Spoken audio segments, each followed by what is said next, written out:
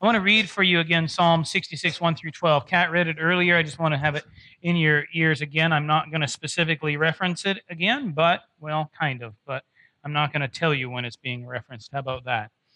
Shout for joy to God, all the earth. Sing the glory of his name. Make his praise glorious. Say to God, how awesome are your deeds. So great is your power that your enemies cringe before you. Can you picture that? All the earth bows down to you. They sing praise to you. They sing the praises of your name. Come and see what God has done, his awesome deeds for mankind. He has turned sea into dry land. They passed on through the waters on foot. Come, let us rejoice in him. He rules forever by his power. His eyes watch the nations. Let not the rebellious rise up against him. Praise our God, all peoples. Let the sound of his praise be heard. He has preserved our lives and kept our feet from slipping. For you, God, tested us. You refined us like silver. You brought us into prison and laid burdens on our backs. You let people ride over our heads. We went through fire and water, but you brought us to a place of abundance. So we are in the season of Lent. We've been in Lent for a while. I've talked about that in the past, and we'll talk about it some more tonight. We have 4 Sundays before we are approaching Good Friday and Resurrection Saturday and our Easter celebration on Easter Sunday. And from here on out, we're really going to be dealing with the specifics of Lent. Lent is a season of reflection leading up to the celebration of the resurrection of Christ. It's a time to reflect on the passion of Christ. It is the suffering of Christ. A time for us to consider, maybe again, our compromises, places that we've compromised our faith, places that we haven't been faithful. We've made those excuses that we talked about earlier, and to pursue again discipline and discipleship and obedience to Christ. And to pursue maybe what it means to find our identity in Christ. Because our identity is found in Christ. I was at a concert last night and they were talking quite a bit about that, but I noticed that they missed something. It's probably always time you're going to miss something when you're talking about that huge of a concept. But you are a child of God. We are God's children, brought into his family. And maybe you've come to realize that at some point in your life. You've been like, my goodness, I can remember where I was. I could drive you there because it's not very, we'd walk there almost. So the corner, I've told you before maybe, on the corner of First and Pearl stoplight. It's like, oh my goodness, I'm a child of God. Oh my, are you kidding me? God? Like God? Like,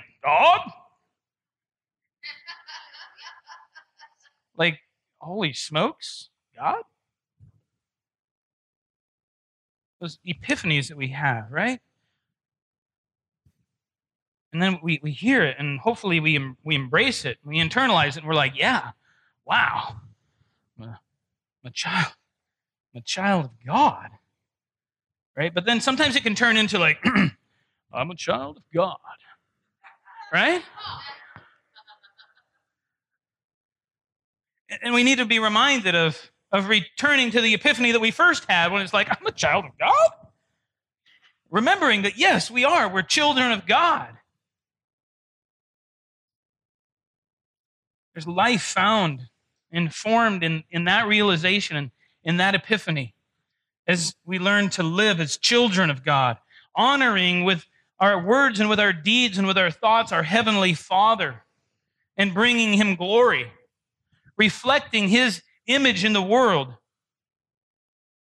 And that's the piece we really have to focus on, not just like, I'm a child of God for my own sake. We need to embrace that, but then we need to grow up along the way and realize that we're supposed to bring honor to our Heavenly Father.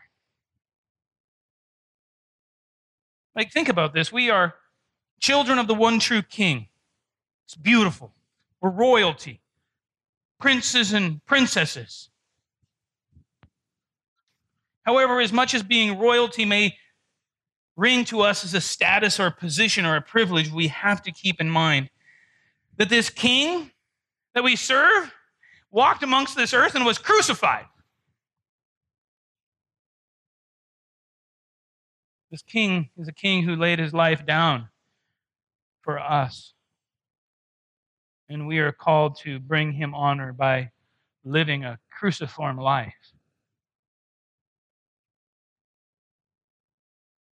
All things Jesus come through the cross. Think about it this way. Jesus did not bring life into the world through a means other than suffering and death.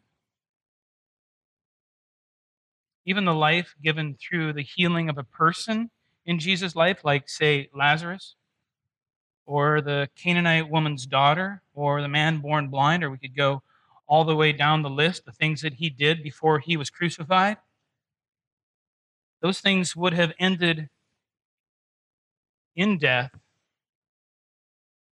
if the ultimate sacrifice of Jesus on the cross didn't take place. Life was brought into the world through Jesus' sacrifice, suffering, and death. Why would we think that we could do otherwise? When we want to see life brought into our communities, when we want to see people flourish, why in the world would we think that we can do it in some way other than us having to sacrifice? Other than us having to lay down our lives? Other than us having to face death? We're duped when we think we can glorify the King and bring life to a world by avoiding suffering.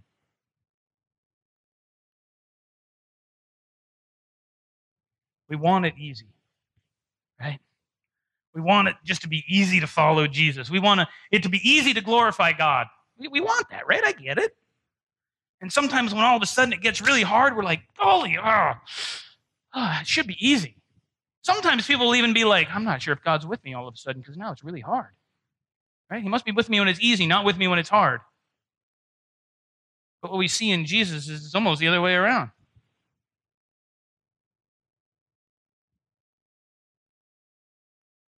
We're too easily seduced, duped, domesticated, bought off, thinking we can bring life to a world and glory to a king and avoid the way of our king and glorifying our king. That would be like if my dad was a really nice guy, if he was a really nice guy. He's not here, so I can say that. And I was going to honor my dad by being a jerk. Right? Would that be honoring my dad by being a jerk if my dad was a nice guy? Of course not. So how can we honor a king who suffers by trying to avoid all suffering? Because of this way in which we are so susceptible to seduction, we are called to be in a near constant state of formation, of Christ being formed in you, a transformation, a formation into our King's likeness, you sons and daughters of God Most High. There are 3 metaphors that I want to use over the next 4 weeks to talk about this process of formation that we need to be attentive to, that we need to return to, that we need to talk about. And it is these 3: to be refined, which we're going to talk about tonight, to be pruned, and then just to die. So today, refine, be refined. Refined, which can be also translated testing. It's actually a metallurgical term referring to the process of purifying metals. The basics of refining, honestly, haven't changed too much over the centuries. But in order to understand this picture, this metaphor for transformation of refining, we need to talk a little bit about what this process looked like in the ancient Near East. Not a tremendous amount of detail, don't worry. The process starts by taking some kind of a ore, a large rock, say. And if you have it in a big rock form, you need to break it into pieces. Remember, this is an image for our transformation, okay? Our formation, this refining, okay? Keep that in mind this whole way through. So this big rock is taken and is broken into pieces, small pieces, exposing what's within it and making it more susceptible to what's about to follow. Because the rock is made up of all sorts of things, all sorts of impurities. But the rock also has something in it of great value, precious metals like gold or silver. The breaking of the rock is necessary to begin the refining process, to expose more of the surface to the heat. Our hearts are rough and stony and impure. They're rocky. And they need refining. They need to be, quite honestly, broken down. This process of being broken down is alluded to in Jeremiah chapter 23, verse 29, that says, "Is not my word like fire, declares the Lord, like a hammer that breaks a rock into pieces?" You see, we participate in ways of injustice, and God's word is like a refiner breaking rocks, that hard heart, to expose what is within us. As his word breaks our hearts when maybe just among other things we stop to consider the way in which we've acted toward him and toward others. You ever just have your heart broken when you think about your own failure to love people? When you know what you're supposed to do, but you just don't do it, you just don't care, you just become complacent. Your heart grows jaded, you're like, I don't really give a crap about that person. And then the word of God, made flesh, Jesus himself, speaks to us. And our hearts are broken because we recognize that we are really messed up.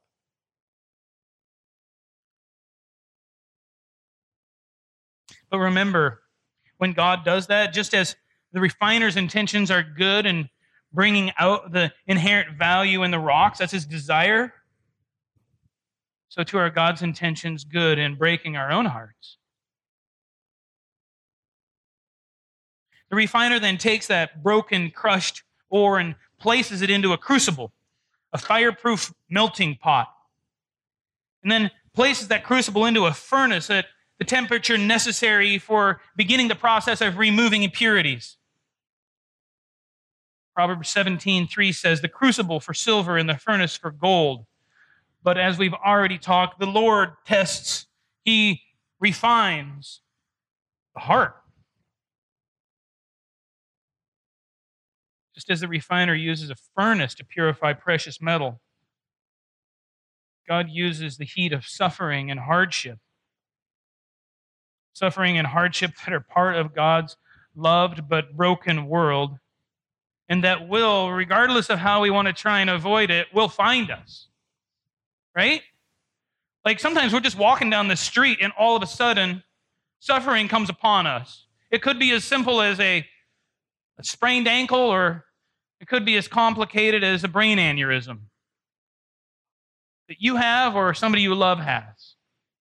It could be as simple as losing your wallet. It could be as complicated as having your house catch on fire. It will find us.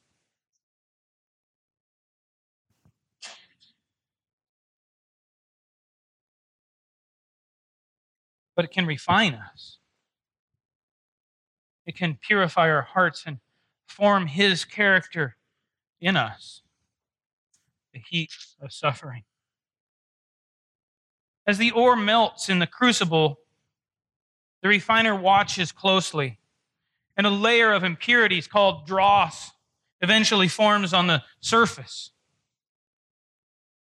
Proverbs 25:4 says, remove the dross from the silver, and the silversmith can produce a vessel. For us individually, dross represents any misplaced dependency, any wrong motives, wrong attitudes, wrong actions. Anything that distorts God's image in us is an impurity, is dross. Dross is the part of us that lives arrogantly, out of step with God's justice and His mercy.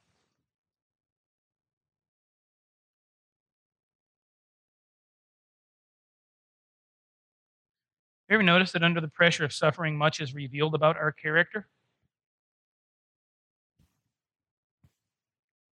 Remember this refining and testing idea? It's the same kind of concept. The question was, when something gets hard, what are you going to do? What will you do in the face of adversity, in the face of suffering, in the face of hard times? Will you ease your lot by compromising your principles? Will you make your life a little bit easier to escape suffering, but trample on the blood of Christ?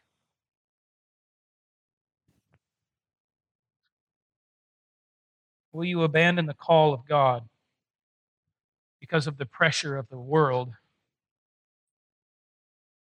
Or will you maintain, as John the seer puts it in the book of Revelation, not shrink back from death? Because that's what his faithful saints are called to do, to not shrink back from death, to, in the face of suffering, maintain faithfulness. Maintain the way of the cross when you actually have to carry a cross.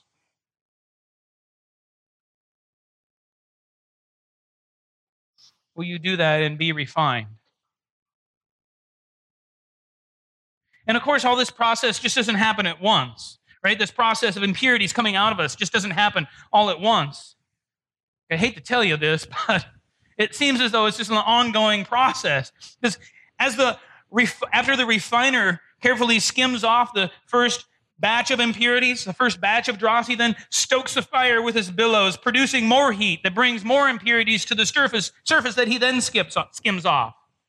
Again and again, this process continues up to 7 times, we are told. In ancient writings, the refiner skims off impurities that rise to the surface. Psalm 12:6 says, and the words of the Lord are flawless, like silver purified in a crucible, like gold refined 7 times. Jesus, the Word of God, comes and is perfect. And He does this work of refining us over and over. And I wish it only happened 7 times for us people. The refining process takes a time, a time being a lifetime.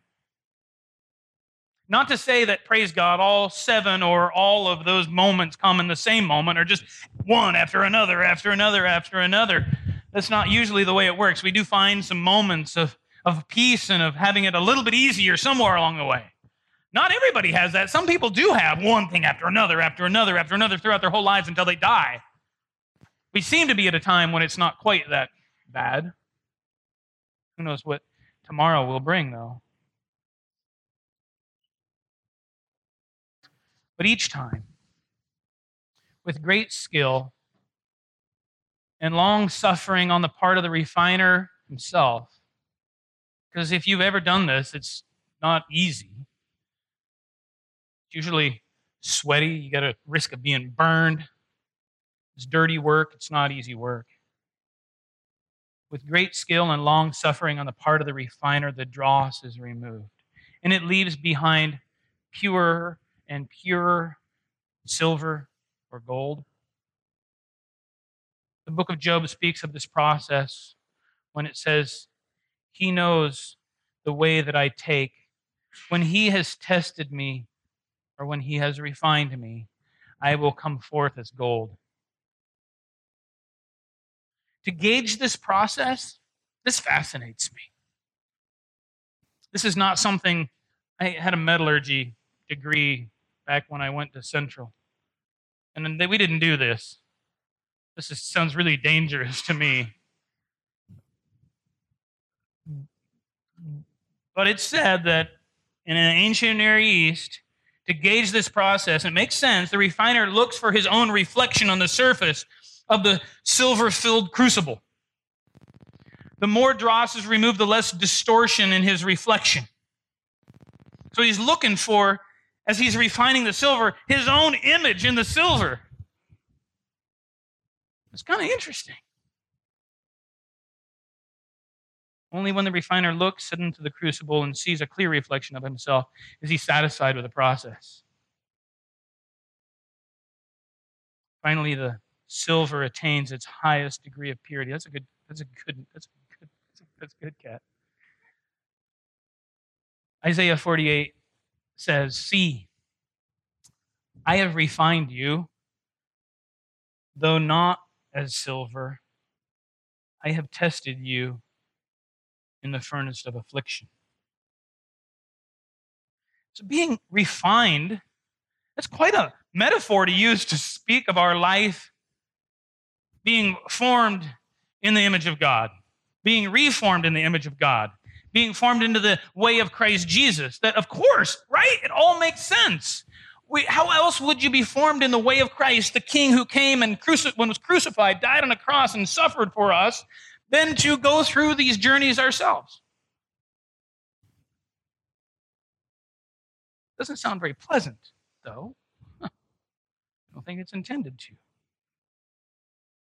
It's not a pleasant thought in many ways to go through fire, but it is a pleasant thought concerning the outcome. Because when we go through these processes, we receive a peace in our lives that's bigger than anything the world can throw at us, right? Once you've gone through it and survived it, you know what God will do in the midst of it if you face it again, right? I don't want to pick on the Stanfield family too much, but I'm going to pick on them for just a second, right? Because they've been through it these last number of weeks, right? But amazingly, God has shown up, and I'm not trying to by any means say any of this is easy. It's not easy. It's quite the opposite, right? But in this journey, I imagine, and maybe I'm wrong, maybe I shouldn't even speak on your behalf in any way, but just tell me if I'm wrong. If that happened again, would it be a tiny bit easier to know how much this community rallied behind it? I'm by no means amongst God's faithfulness. Is that? Yeah. Yeah. I think that's the way this stuff works, right? And then we're more willing and equipped then, not just to deal with it when suffering comes our way, but to actually not like look for it, but we willing to engage it for the sake of what somebody else is going through. To like be God's image and going to somebody else who is suffering.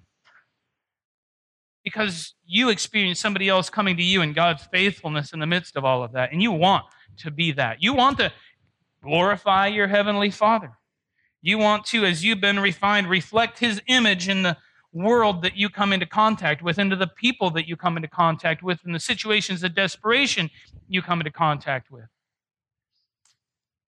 This excuse making that we do, oftentimes, is because we don't trust God quite enough. And it's not something I'm trying to make you feel guilty over. I'm just trying to address it as what the real problem is. When we see desperation in our world, when we see people in homelessness and addiction, we just want to avoid it because we don't think God could actually do something about it, right? But He can. And as we experience God actually transforming the lives of people in those situations, suffering alongside of them as they're dealing with their stuff, we get to see this God whose image is reflected in our lives and onto our lives, showing up and making a difference in people. Absolutely.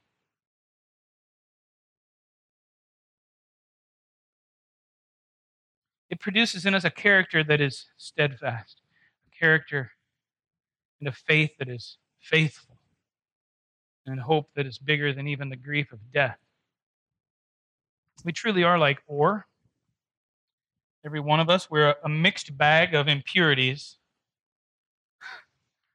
But praise God, the impurities don't define us. Our value is not lost because we are a mixed bag, right? even because we don't get it right all the time, because we don't follow through in being faithful. We don't let God refine us. Even that, that's part of what this being a mixed bag is. And our value, though, is not lost because of it. Within us is worth that is far more valuable than silver or gold, right? You are way more valuable than a pile of gold. All the gold in the world I wouldn't trade for my son, right? I wouldn't trade the gold of the world for any one of you. If a metallurgist can see a bunch of rocks and can value those rocks because he knows there is something of great worth lying within them, how much more does our God, in whose image we are made, how much more does that God who made you see you and know the value that lies within you? The metallurgist is willing to painstakingly work and suffer to refine silver from rock. How much more is your heavenly Father willing to painstakingly work to refine you? You who are of infinitely more worth than silver or gold. All metaphors break down at some point. There's no perfect metaphor. Unlike rocks, unlike ore that's gathered for refinement without any say in whether or not they're going to be gathered, we have a free will. And we can kind of resist this process. We can't avoid suffering, but we can resist the process of refinement. God doesn't lord his power over you. He seeks us and desires us to seek him. He will not force you to surrender to the process of refinement. He will not force you to submit. He will draw you to him. And he will use all things to do so. But we have to surrender. We're not just a bunch of rocks lying around in a field or in a pit or any place else. We're people. And we have to surrender to God. We have to surrender to this stuff, right? Suffering is going to come our way, but the question is, are you going to surrender to God's refining process when it comes upon you? Are you going to trust him? Or are you going to compromise? Are you going to trust him and maintain faithfulness to the way of Christ? Or are you going to do whatever you have to do to avoid being refined? I mean, it's kind of foolishness when we don't, because we probably can't do a whole lot to change our suffering in any given situation anyway. We might as well allow this God who loves us, who sees value in us, to refine us.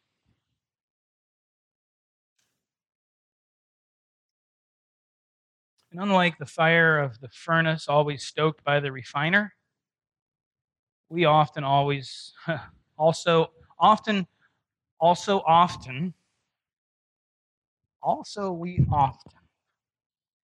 can't get words out of our mouths.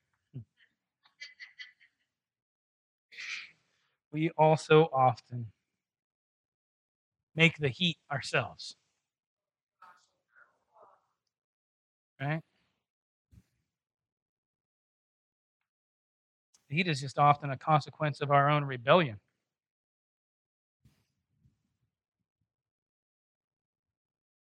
But praise God that he will even use that to refine us. He doesn't say, well, since you made your own fire, since you made your own heat, since you made your own suffering, deal with it.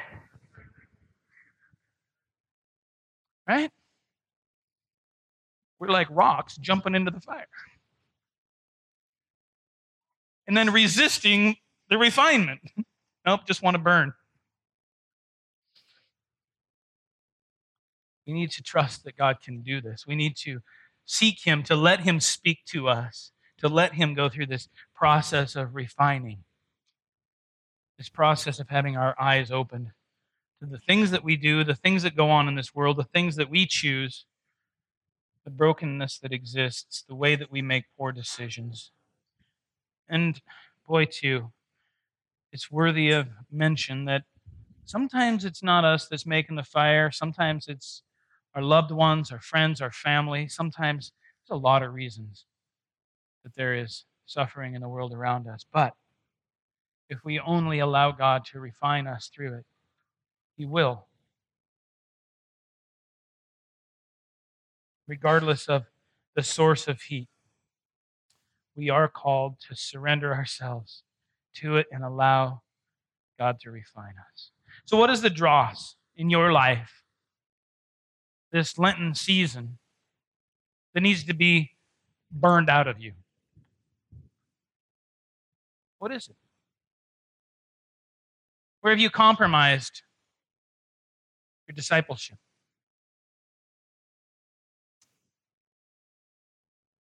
What kind of fear do you have that keeps you from Jesus, from being like Jesus? Do you fear your enemy so much that you're unwilling to be Christ-like to him or her? Because Jesus wants to refine that out of us. I think sometimes we fail to recognize the resurrection for what it is. And I don't want to rush there too fast since we're in the 46 days prior to the day of resurrection. But my goodness, what a privileged position we stand and endure our suffering from, knowing that our suffering not only can produce perseverance, but those of us who suffer like Christ, with Christ, will not just share in his suffering, but share in his resurrection. Imagine the prophets that came before us that hadn't the notion of resurrection. They were just faithful all the way until they died, not knowing what in the world was going to happen. Not that we really know that much of what's going to happen, but we do have this hope that death isn't the end. How much more should we be able to, from this vantage point, be able to allow God to refine us? Where have you compromised your faith? These are things sometimes we need to just pray about. We need to sit quietly and just think about asking the Holy Spirit to lead us.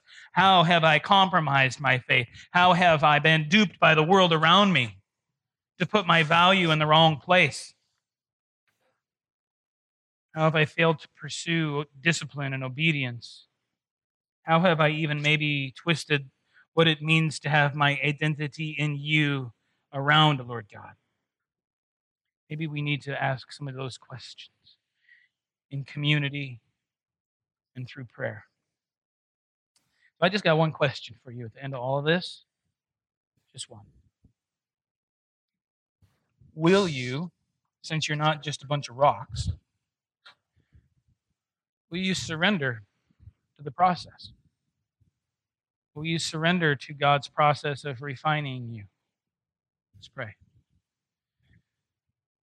Gracious Lord Jesus, we just praise you so much that you do work in our lives, that you do want to refine us, that you do want to, oh my goodness, as horrific as it sounds in many ways, burn impurities out of us.